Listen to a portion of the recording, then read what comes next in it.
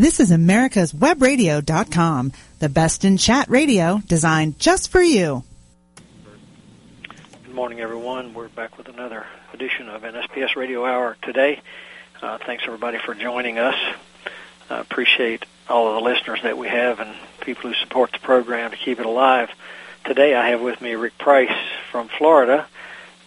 Probably a lot of our listeners will know Rick's name because we share a lot of information that he provides with regard to equipment theft, and we're going to talk about that this morning, although we're going to talk about some other things as well. So welcome to the show, Rick. Thanks, Kurt. I can't even recall how long it's been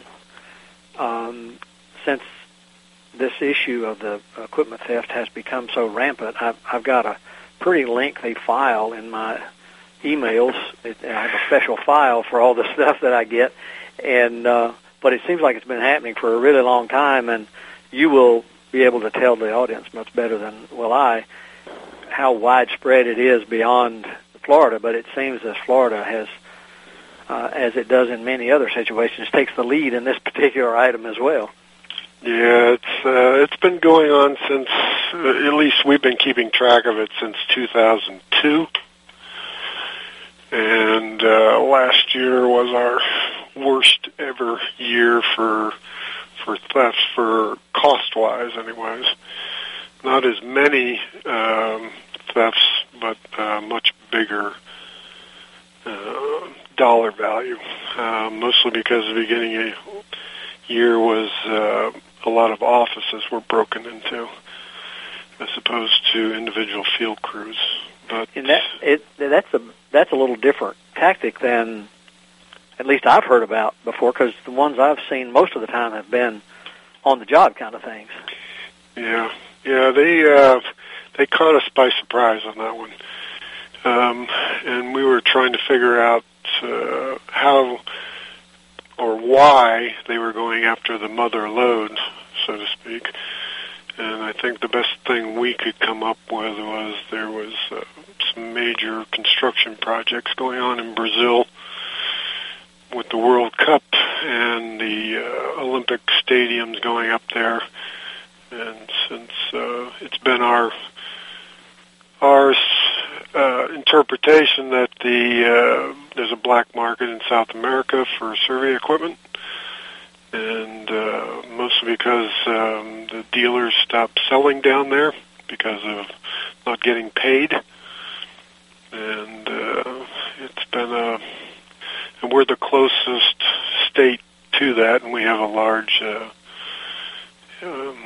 South American population in Florida, so there's a lot of connections there. Yeah, all of that sort of.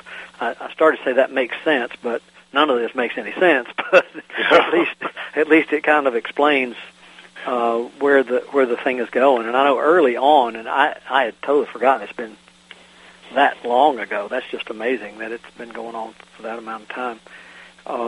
But I remember in the early days, somebody told me, and I can't verify any of this, but when they were first trying to figure out where this was going, somebody made the statement, maybe offhandedly, I don't know, that equipment manufacturers knew that it was going someplace that were getting parts orders from places they never sold equipment. So I don't know if there's any truth to that or not. But well, I think there is, because we've had clarification from a couple of dealers here that people have called from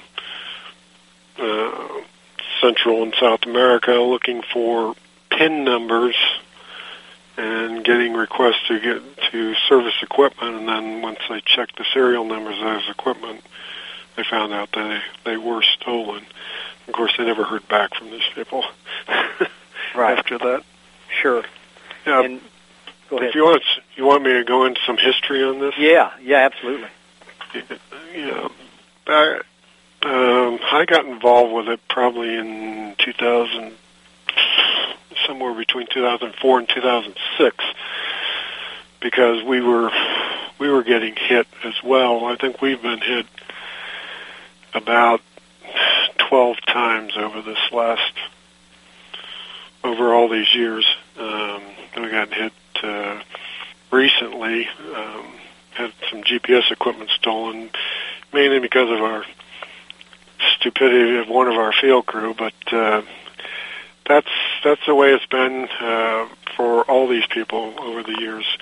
And what started off being back when I got involved was field crews were getting hit out in the field, mostly snatch and grab type things, but somewhere in the, if I can recall, I think it was 2006, they started getting armed robberies in the field.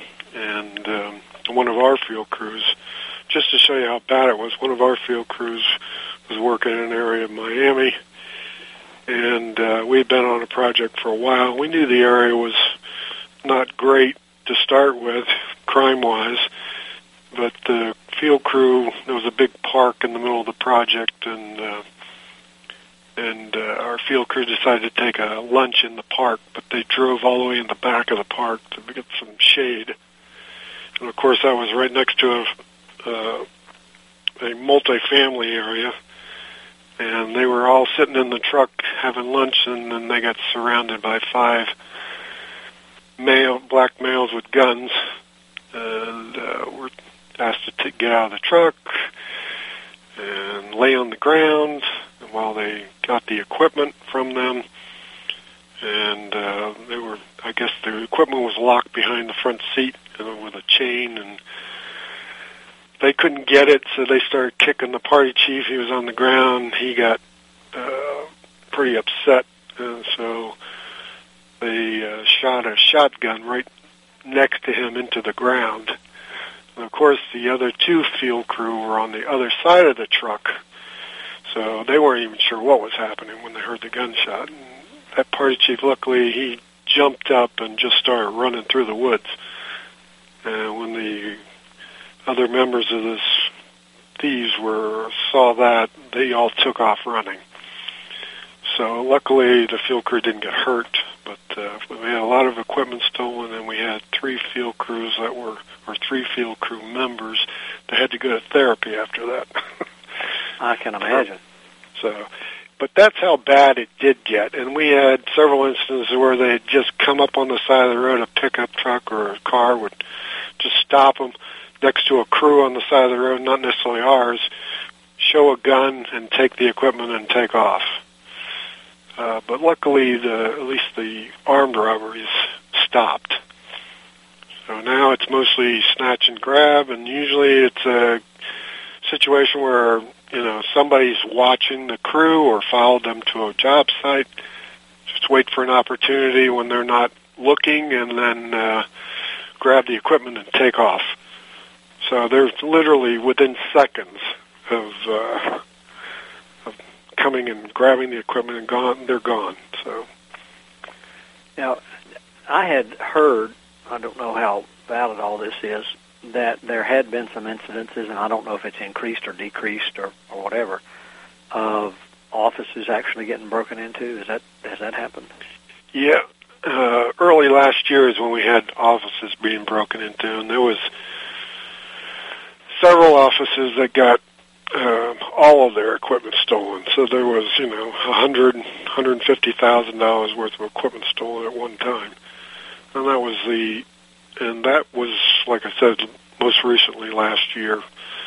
So that was the first time that ever happened. But luckily, we all got together. The different, through our society, got notified all the members, and everybody started solidifying their doorways, their outside doors, putting up camera equipment, and at some point it just stopped. Whether or not they had enough equipment, I don't know. The demand was not there anymore, but it was pretty bad, and everybody was on high alert. And what I do when I started this, getting involved here, is I set the whole thing up into a GIS database so we could keep track of it and map it, all the incidences, and that thing I send around to everybody is what it's boiled into. And now we've got, luckily, I got University of Florida this year to maintain the database for us and the mapping, and they've actually put it on ArcGIS Online now, so it's available to anybody to see where all these incidents happen. And we use that database to reach out to the law enforcement agencies. We've had the FBI involved in the past. We've had the Florida Department of Law Enforcement involved many times. But what happens in that case is, what happens in all of these cases is it's an isolated incident in one city or next, maybe 2 or 3 incidences, and law enforcement's, they're interested, especially if there's a gun involved or a weapon involved, but they don't have the people to follow up on these things, it ends up, I've had to retrain different law enforcement agencies, agents, several times and bring them up to speed over the years, and it's been pretty frustrating on that. But they're always helpful, but they can't really do anything unless somebody gets hurt or weapons involved. They don't really have any ability to keep track of this stuff, so we keep track of it. Yeah, I was noticing on that map that you sent out recently. Of course, it was dated 2010, but obviously you guys are getting hit really hard. Looks like the maybe Southern California, Arizona area have a pretty dark colored map as well, and although I'm not may or may not be interpreting this map correctly, it looks like they've had some issues also. Other parts of the country, but not as bad as where you guys are. Right. That's actually a map that we didn't produce. That's produced by the Fusion Center. Oh, I see. Which is what I just became a business partner on. Now, they're a part of Homeland Security, and they've been real helpful. We just got involved with them last December at our first meeting with them down here in South Florida. They got involved because I had one of the crime analysts from the Florida state troopers contact them, and then they contacted me, and we ended up becoming business partners with them. I had to go through security checks on me, but it was well worth it. I mean, they look at trends, and they're mostly interested in the Homeland Security threats to United States infrastructure, and of course surveyors are very involved with that. We're about 10 minutes away from our first break, so okay. Maybe when we come back you can talk about the center a little bit more and let people know what it's all about. So yeah, because I think it's a good thing for us. Yeah, absolutely. Well, let's go to that break. We'll be right back. Want to know if your Schonstedt locator is still under warranty? Go to Schonstedt.com and click on Warranty Finder in the lower left-hand corner. Enter your 6-digit serial number, and it will tell you everything you need to know. Out of warranty? Click on Repair Department. But here's a tip. Before sending it in, pick up a $25 discount by going to Specials and Sales under the Buy Now tab at www.schonstedt.com. Quick Stakes is your answer to staking. Lightweight, easy to ride on, easy to use, easy to find, and won't break your back carrying them like the old-fashioned wooden stakes. Have you tried a sample?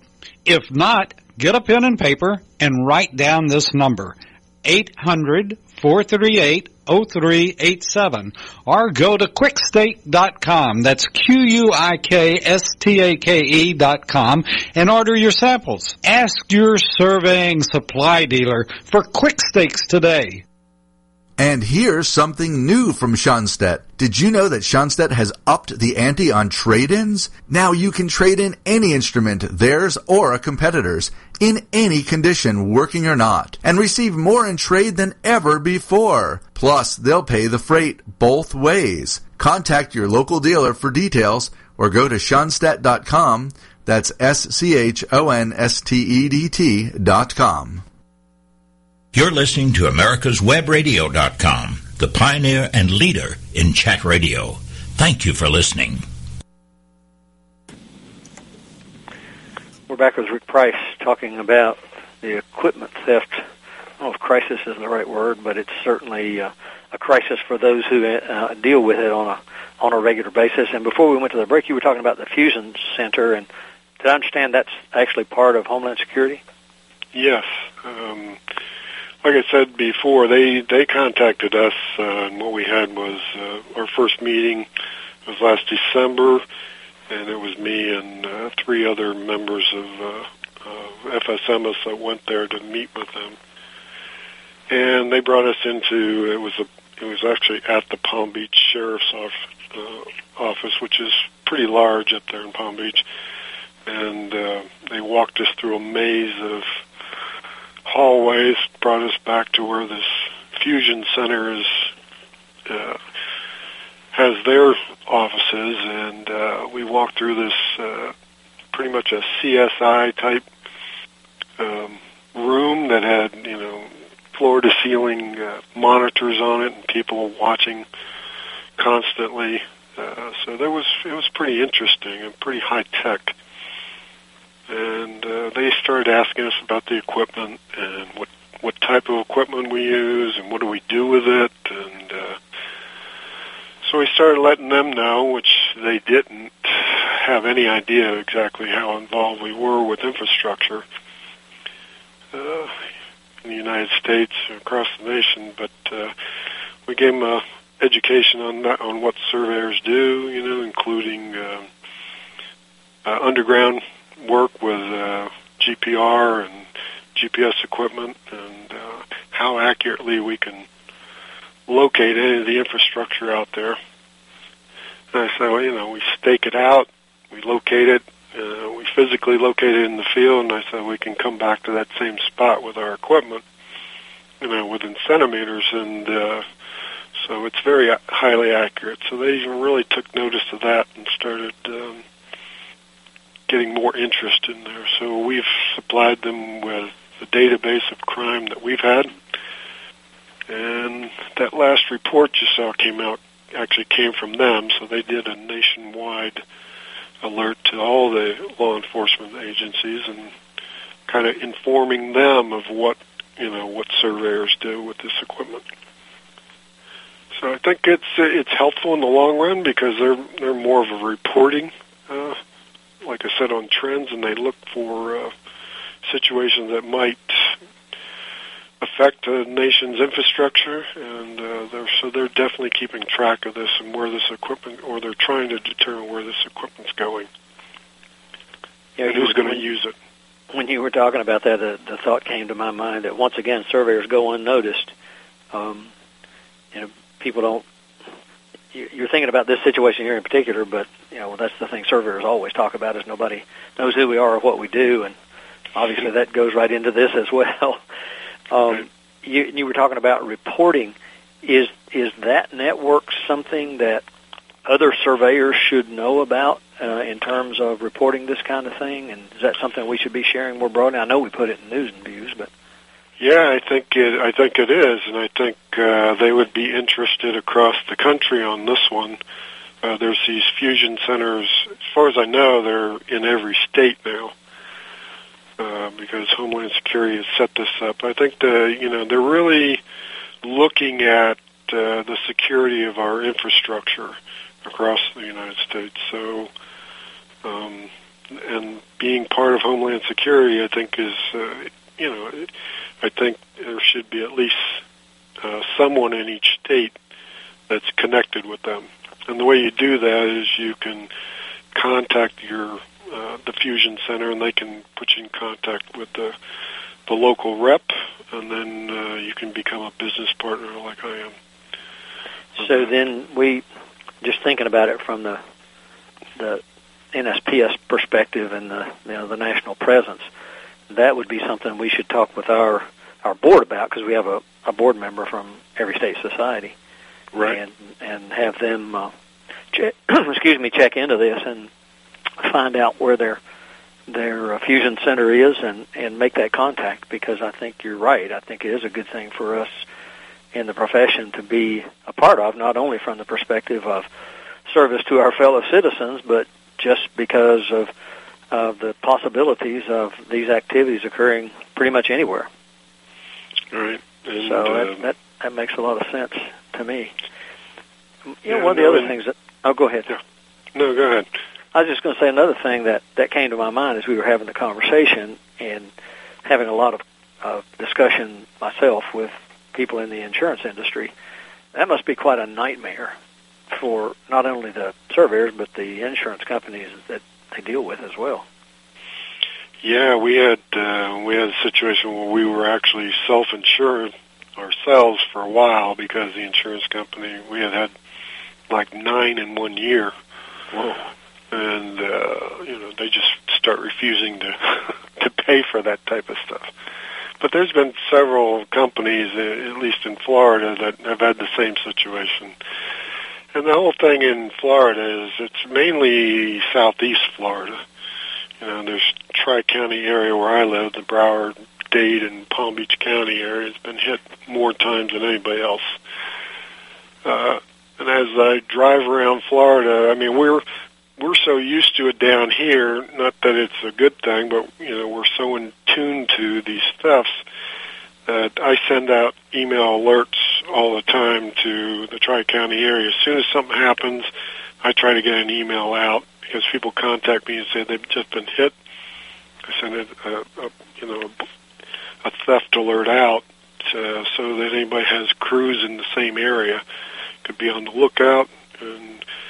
But that does not occur in the rest of the state, and so people send me pictures all the time of crews that are out there with with a robotic instrument all sitting up all by itself, or a GPS base station sitting there with nobody around.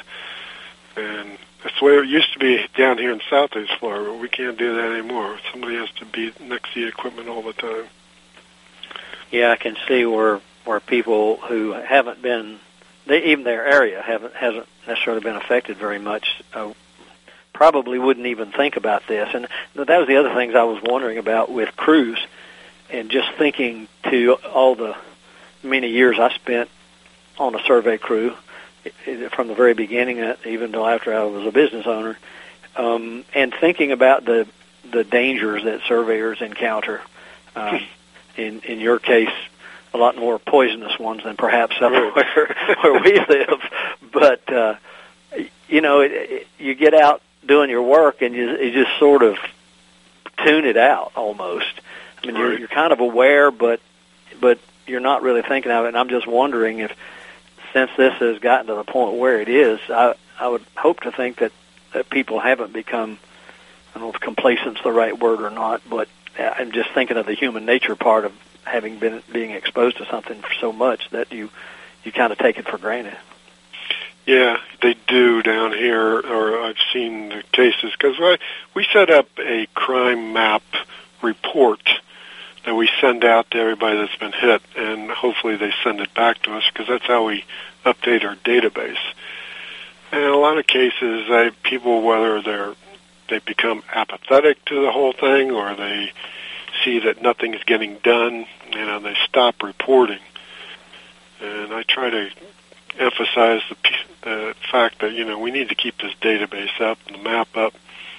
So people that coming in from out of town, it happens all the time. Somebody will come in from out of town to survey down here and get hit, and they have no idea that, it's even happening in this area. I can certainly understand that. And it seems as though with all the things that are going on in the country, and whether it's oil exploration or whatever the case is, it does seem as though in today's world there's a lot more of that portability kind of thing going on. In the old days, 40 years ago, or even more recently than that, in some of the areas I worked, you never saw anybody except the handful of people who were working right in your area, and now it seems to be much more commonplace.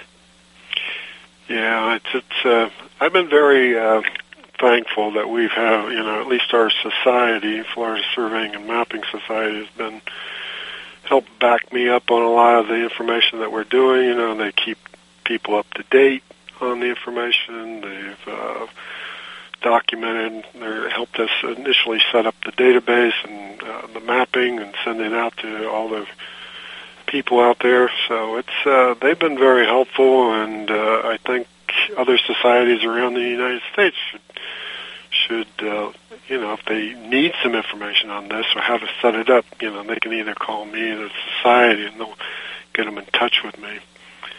And that's one thing. That's a real benefit of having a society that works with you and being part of it. So yeah, and it's one of those times when I'm sure you're aware of the fact that only about half the surveyors in the country even belong to a society of any kind. And that's one of the things that you guys can certainly point to is say, well, yeah, here's what it's worth in this particular situation. Well, not only that, but we voted all to become part of NSPS too, as part of our yearly dues. So right. I think that was a critical thing too. So now we have the national voice. Everybody that's a member of our society is a member of NSPS. And I think that's where we're lacking across the country, is we need to have that national voice to keep track of all this stuff. Absolutely, and be able to easily share information back and forth and get it into people's hands right away rather than somewhere down the line. So that's certainly true. Well, we're going to cut this particular segment back a little bit because my stopwatch and I failed to recognize that we got started a little late. So here in 15 seconds or so, we'll go to break. When we come back, I want to talk to you. If we can continue this discussion, and I know our audience is going to be interested in it, but there's a couple of other things. You'd written an article in our newsletter recently. I want to talk about that, which is kind of cool. Okay. So let's go to the break, and we'll be right back. Schonstedt Instrument Company has been making locating easier since 1953. First, with its yellow stick, the GA52CX, the industry standard for sensitivity. Then the GA72CD, a shorter and more rugged version offering a magnetic polarity display and a battery and sensitivity indicator. And most recently, the GA92XT, built for portability. It retracts to fit in its holster and extends for one-handed operation and fingertip control. See them all at Schonstedt.com. That's SCHONSTEDT.com. Quick Stakes is your answer to staking. Lightweight, easy to ride on, easy to use, easy to find, and won't break your back carrying them like the old-fashioned wooden stakes. Have you tried a sample? If not, get a pen and paper and write down this number, 800-438-0387, or go to quickstake.com. That's QUIKSTAKE.com and order your samples. Ask your surveying supply dealer for Quick Stakes today. Did you miss a show that you really wanted to hear? All of our programs are available for download on americaswebradio.com and on iTunes. You can listen to your favorite programs on americaswebradio.com anytime you like. Want to know if your Schonstedt locator is still under warranty? Go to Schonstedt.com and click on Warranty Finder in the lower left-hand corner. Enter your 6-digit serial number, and it will tell you everything you need to know. Out of warranty? Click on Repair Department. But here's a tip. Before sending it in, pick up a $25 discount by going to Specials and Sales under the Buy Now tab at www.schonstedt.com. You're listening to americaswebradio.com, the pioneer and leader in chat radio. Thank you for listening. Well, we'll just go our full segment this time, Rick, and see how that works out for us. We were talking about the fusion centers, and I don't want to cut this discussion short by any way. I mean, so if there's other things we need to talk about, let's certainly do that.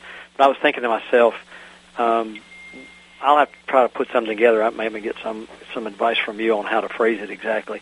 But that'd be another good thing to really put a focus on in an article in the newsletter, because we've talked about the whole issue, but we've really not talked about how states should and could and how get involved with their fusion centers. So I think that's a really good topic for us to cover. Okay, we can do that. So I don't know if we'll get it this week or not, but we certainly need to do that. So with regard to this whole situation, I'm not sure what I've left out in the discussion that people need to hear about. So if there's other things on your mind about that, let's talk about them. Well, the idea that we're so heavily involved with the crime down here that what we did was, I mean, I always tell people, at least from the other counties, I said, you need to be on the lookout, because once they find out that there's no more equipment down here, they're going to be looking for other places. Sure. So I do emphasize that with people, with their crews, be aware of your surroundings and stuff like that. So when you get to a job site, because we have several incidents where the crews were actually followed to their job site, and it's been a little disconcerting, to say the least. So, but it's just something to aware of. Anybody that's planning on doing any survey work down in South Florida, they need to be aware of the situation down here. Other than those that, things just don't happen. They don't happen by happenstance. I'm assuming they're planned out, right? Yeah, I think they're all planned out. Even though the guys that are actually taking the equipment are probably just a bunch of thugs working for somebody else. Right. So, but and the ones we've had arrested pretty much bail out, and they're repeat offenders, so it's not like they do much to them anyways. Yeah. So, unfortunately. Yeah, that is very true. And we've had a couple incidences where the crews have actually fought back, because we do have concealed carry down here. So we've had a couple instances of that, and some worked out, but that's not something you want to recommend your crews to be carrying weapons. I basically tell our crews, because of insurance and liability, I tell our crews, if somebody comes up and has a weapon, just let them have it. It's not worth your life. Now, if it was my equipment, personally, that would be a different case. But you can't tell your crews to fight back. You don't want them to get hurt. Right. So. Yeah, and you hate to even think it, but I guess it is true that in those cases that not fighting back probably is a safer thing for you to do in most cases, unless they were just going to harm you anyway. Right. Yeah, and in most cases they're not going to harm you. They're just interested in getting the equipment. So, and I'm not telling anybody not to fight back. That's a personal thing. Sure. Yeah. So. Absolutely. So. That's about all I have on this. I mean, anybody that's interested more, you can can contact me, and I can certainly get them more information on individual information. But they can look at the website, click on any of the incidences, and see part of the database, or they can download the database from our website at fsms.org. Well, that's good information. Not exactly tied to this, but in a way it's tied for losses in the surveying community, I guess. Yep. We printed that article that you wrote last week about the destruction of the monument and the lack of maintenance system that's out there these days, and then that bleeds over into the discussion about where we're headed in 2022. And so I was just interested in your perspectives about that. I don't know how commonplace it is to find markers like that one. I'm sure it's pretty common. But it is an interesting dynamic that's beginning to occur that surveyors need to be aware of. Yeah, it's the article kind of just hit me out of the blue. This was a first order benchmark by NGS that's been in the ground since 1965, and we've used it on a number of occasions, and we happened to use it 2 days before it got destroyed. Oh, wow. For a project we were working on and in downtown Fort Lauderdale. And it just kind of set me off on a direction, so I decided to write that epitaph to that monument, just because it was, something that is happening all the time. I mean, we go to look for monumentation down here. I'm sure it's happening across the United States. We go to look for monumentation, first order information, and find out that it's been destroyed or nobody's found it in years, nobody's maintained it. And it's very disappointing, when all the effort that was put into this stuff originally. And of course, I understand NGS's point of view. They don't have the people to maintain this stuff, and technology is changing so that, benchmarks in the future will be done with GPS, and we certainly do that on occasions.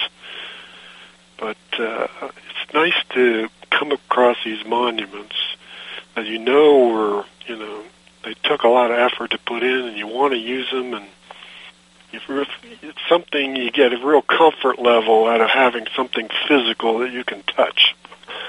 Yeah. As opposed to the technology. And I'm a technology buff, I have to say. I like the technology. I like GIS and GPS and drones that are coming out. I'm very interested in that, and we've been using laser scanning since 2006 now. So, and we use it all the time. We use aerial and mobile and static, but like I said, it's something about these monuments. I think we should, either the individual states or the societies, since the NGS is not doing it, maybe the local chapters can, have something. But I just think we need to keep better track of these monuments that are still in place and hold those people accountable that are destroying them without notice, But and I don't see anybody it is doing supposed to be some level of crime to destroy those things, isn't it? Well, it's a misdemeanor, Yeah. Most of the monuments say a $250 fine. I don't even know who you would go to and say, who's going to charge him that Who would fine? you report that to, right? The monument police or something. Right. Yeah, that's very true. Well, when you go to NGS's website and you look for a data sheet, you get their online maps, and you go, oh, here's the monument near me that I can tie into, and you look at their data sheet, and it says not found since 2001 or whatever it is. So it's very disappointing. Yeah, well, I know. I think I have seen some activity through NGS and some other folks where they encourage people to go out and try to find these marks. Of course, they report on them. I guess they don't determine. They don't occupy them necessarily. It's almost like a geocaching kind of thing in a sense. Well, actually, the geocaching community has been actually really good at finding them. So I give my high five to them, because a lot of the ones down here that have been found by geocaching people, and have actually said so on the website, on the data sheet. So, and NGS has made it easier for people to report. They have an online reporting now. And so there's a lot of good things. It's just that surveyors aren't doing it. It's other people doing it. Right. And NGS had, for the last couple of years, that GPS day. Mm-hmm. So that was great. I think NSPS supported that, I believe. Yep, absolutely. And we've actually been involved with several. We did 6 monuments the first year, and what they were looking for is people to actually occupy the benchmarks, because the benchmarks are only vertically and not horizontally located. So, which, is a good thing, because we can increase the number of horizontal and vertical monumentation on the ones that are still existing. So, and it also, gives a benefit to surveyors of finding these monuments. So I think that's a good thing, but I think it was another agency, not necessarily a government agency, that did it last year, and I don't think they had the support. So it's something that you got to get surveyors involved, and I think the only surveyors that are interested anymore are the ones that have used these monuments and understand the importance of them, at least historically, and use of them. So. And that falls down to that generation that I'm certainly in, and I'm sure you are too, to some degree. That a lot of people look at us as the dinosaurs anyway. but it doesn't seem to have, it doesn't hold as much as importance, it seems at least, to the younger generation, like a lot of other things that you and I hold dear that have been part of our profession for all these years. But you have to have a good mix of, as you said, getting into the technology, but also kind of understanding the underpinnings of everything you have. And to me, it's exciting and scary at the same time to think about where we're headed with all of the monumentless system, if that's the right technology to use, or the right terminology to use. I think it has a lot of wonderful application, but being boots on the ground kind of folks like we are, sometimes it's a little hard to just accept and say, okay, let's go that way, because we're so used to touching things and seeing them. Yeah. Well, I think that's just the way it's going. I mean, we don't have a apprenticeship type environment anymore. So True. I know when I came up through the ranks, I had an old-time railroad surveyor. He worked for the Corps of Engineers and worked on the Alcan Highway, so he was pretty up to date on it. And he was on everything that was going on that way, and he was pretty hardcore. He had a crew cut, white T-shirt, and green Army pants and Army boots every day that I ever saw him. So he was pretty hardcore, and he was more interested in going out and showing people how it was done than doing. He was a good businessman too, but he liked being out in the field, and I learned a lot from him. Yeah, but we don't have that. We don't have that mentorship anymore. Yeah, I was going to say that whole mentorship thing, and we're getting ready to go to break here. Maybe we can talk about that a little bit when we come back, and then talk about some of the things maybe you guys are doing at your company that sound pretty exciting. So let's go. Okay. Let's go to break, and we'll come back for our last segment. Okay.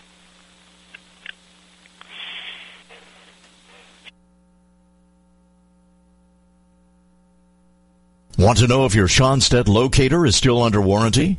Go to Schonstedt.com and click on Warranty Finder in the lower left-hand corner. Enter your 6-digit serial number, and it will tell you everything you need to know. Out of warranty? Click on Repair Department. But here's a tip. Before sending it in, pick up a $25 discount by going to Specials and Sales under the Buy Now tab at www.schonstedt.com. Quick Stakes is your answer to staking. Lightweight, easy to ride on, easy to use, easy to find, and won't break your back carrying them like the old-fashioned wooden stakes. Have you tried a sample? If not, get a pen and paper and write down this number, 800-438-0387, or go to quickstake.com, that's QUIKSTAKE.com, and order your samples. Ask your surveying supply dealer for Quick Stakes today. Getting into underground utility location? If so, you'll want to know about the Schonstedt Instrument Company's MPC kit, a multi-purpose combo for locating both ferrous objects and underground pipes and cables. And because it consists of 2 instruments in one package, it qualifies for trade-in allowances on 2 locators. Any kind, any make, any condition. Contact your dealer for details or visit www.schonstedt.com. That's SCHONSTEDT.com. You're listening to America'sWebRadio.com, the pioneer and leader in chat radio. Thank you for listening.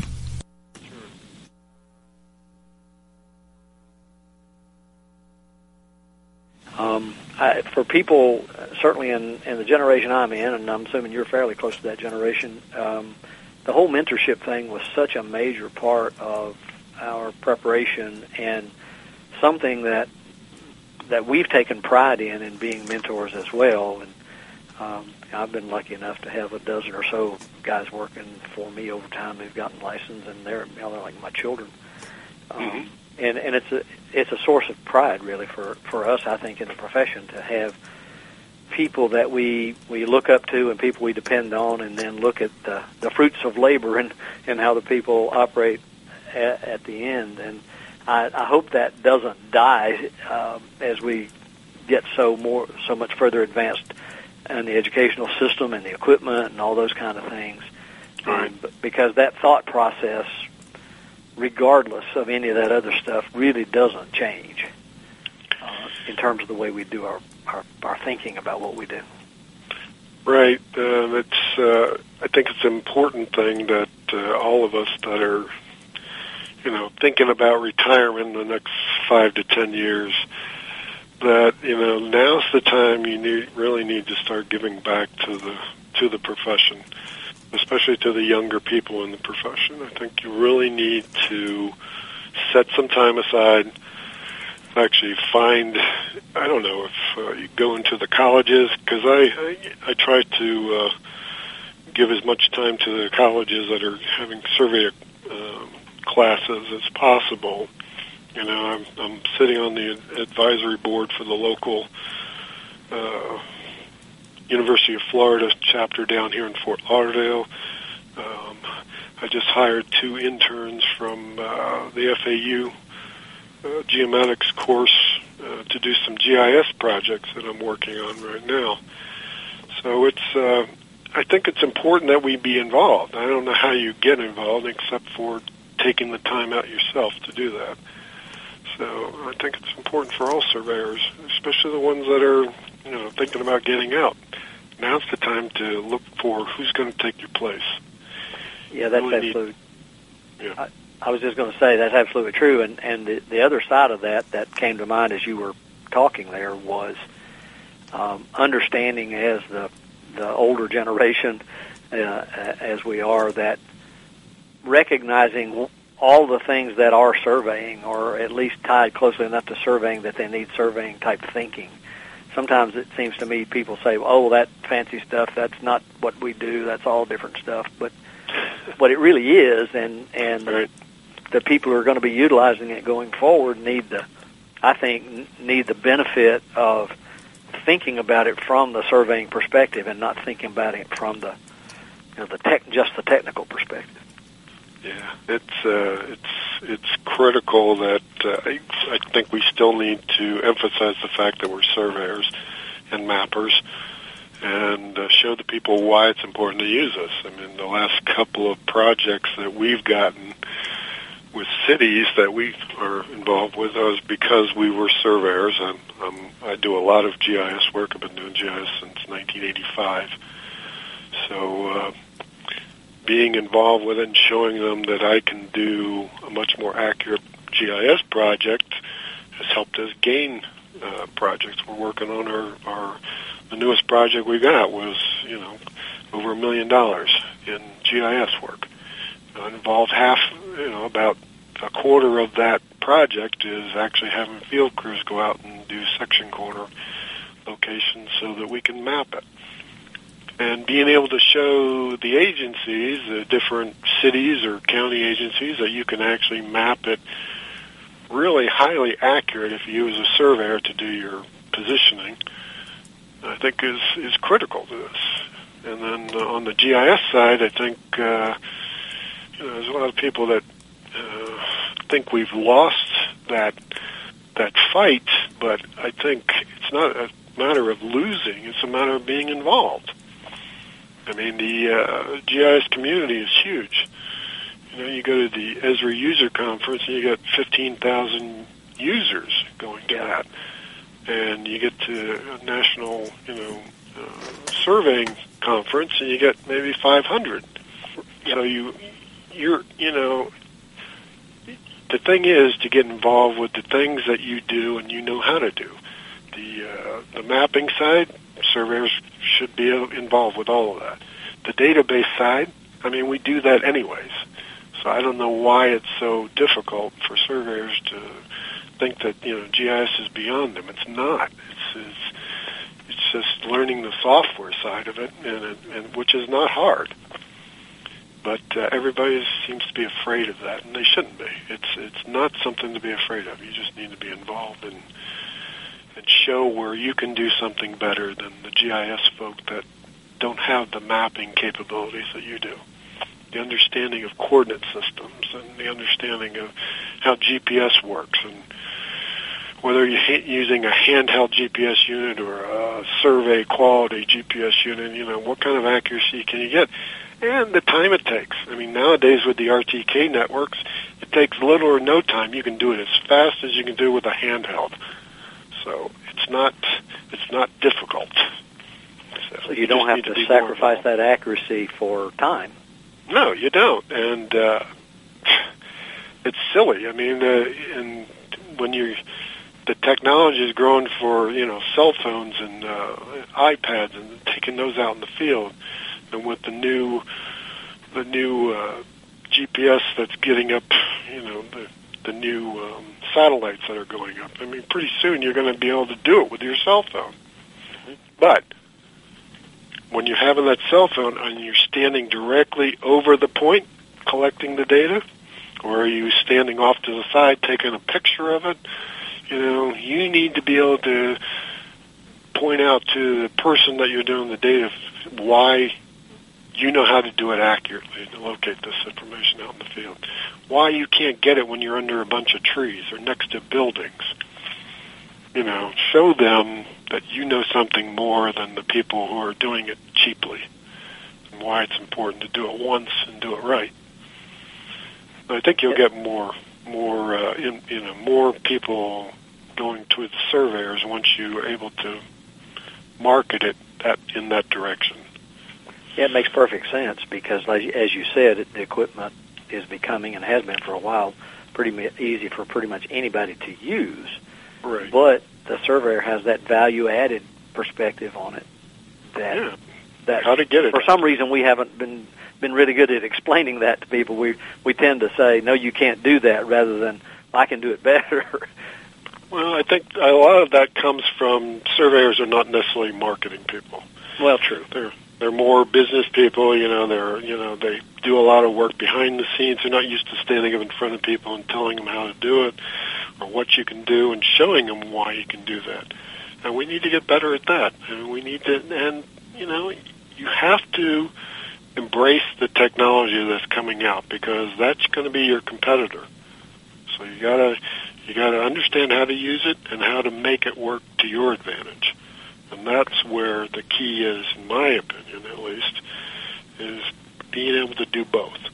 Show your experience and show how to use the equipment.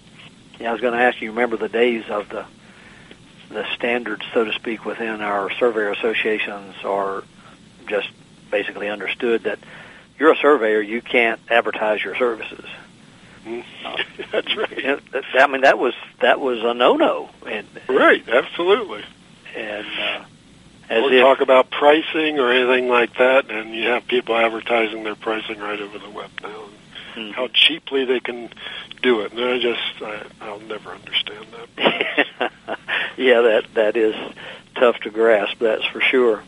Well, we got 3 minutes or so left, so I want to be sure that I thank you for being with me today and sharing all this information about the fusion sensors. Obviously, that's of interest, and all the information that you've put together. And I would ask anybody who's listening to the show if they want to know more about it. I'm perfectly happy for them to contact me, and I'll send them your way. But sure. If you don't mind people contacting you directly, maybe you can give them a phone number, an address, or email or something.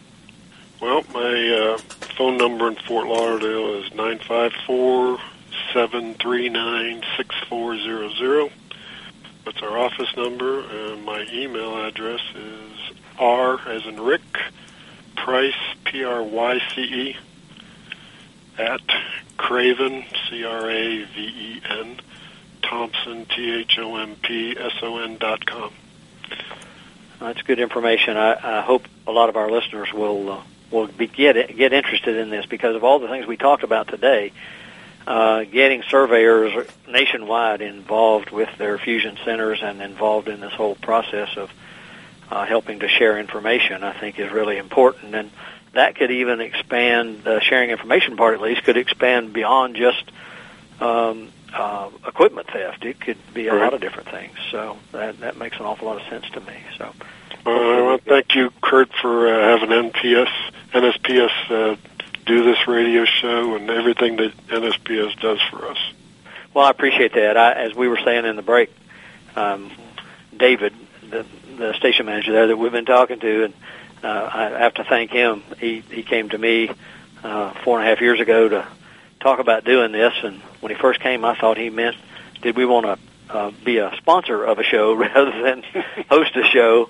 And of course, we didn't have any money, but then he explained to me what he was doing, and it's been great for surveying, and it's certainly been great for the society for us to be able to do this kind of outreach and get a pretty wide breadth of topic area and information in people's hands, or at least in their ears. So it's been a joy to be able to do this, and I hope we can continue doing it for a really long time. And so I hope we'll see you down the road somewhere. I guess I'll let you go back now and figure out who won the Open in Britain. So that seems to be the big thing of the day. Everybody wants to know who's going to win that thing. So I guess we'll all find out here in the next little while. But again, thank you so much for being with me. It's been great to have you on the show today. Well, thank you. Thanks, Rick. Take care. Yep. This is America'sWebRadio.com, the best in chat radio designed just for you.